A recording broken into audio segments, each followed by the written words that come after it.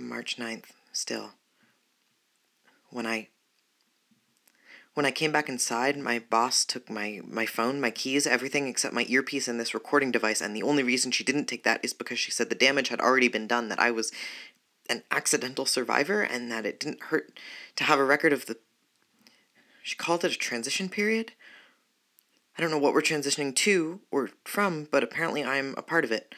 Now, she said that she has to keep me around because I'm the only one who has been monitoring the subjects, because I'm the only one who knows them, really knows them. She knew that I'd gone outside and that I'd seen the people leaving the city, and she sent around a memo to the remaining staff. There are only 12 of us now, and she said that we weren't allowed outside anymore, not until the transition was finished. She didn't say anything else, just told me to get back to my desk, get on with it, keep working. My colleagues knew something was happening. Everybody knew something was happening except me. I'm sure that the people in the compound have no idea that something is happening.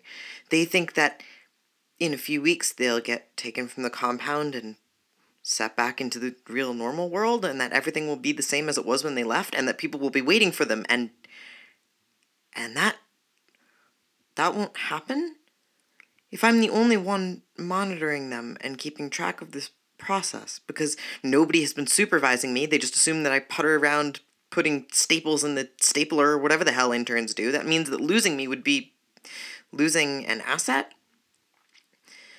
Maybe they figured that they'd put everyone in the compound and then forget about them? Once they got put in there, after all the work was done, intentional survivors, they were told to plant gardens because once supplies ran out, I have no way of telling them. I have no way of letting them know that the world is burning around them and that I didn't know and that I somehow helped to orchestrate this, whatever this is. Fuck your keywords.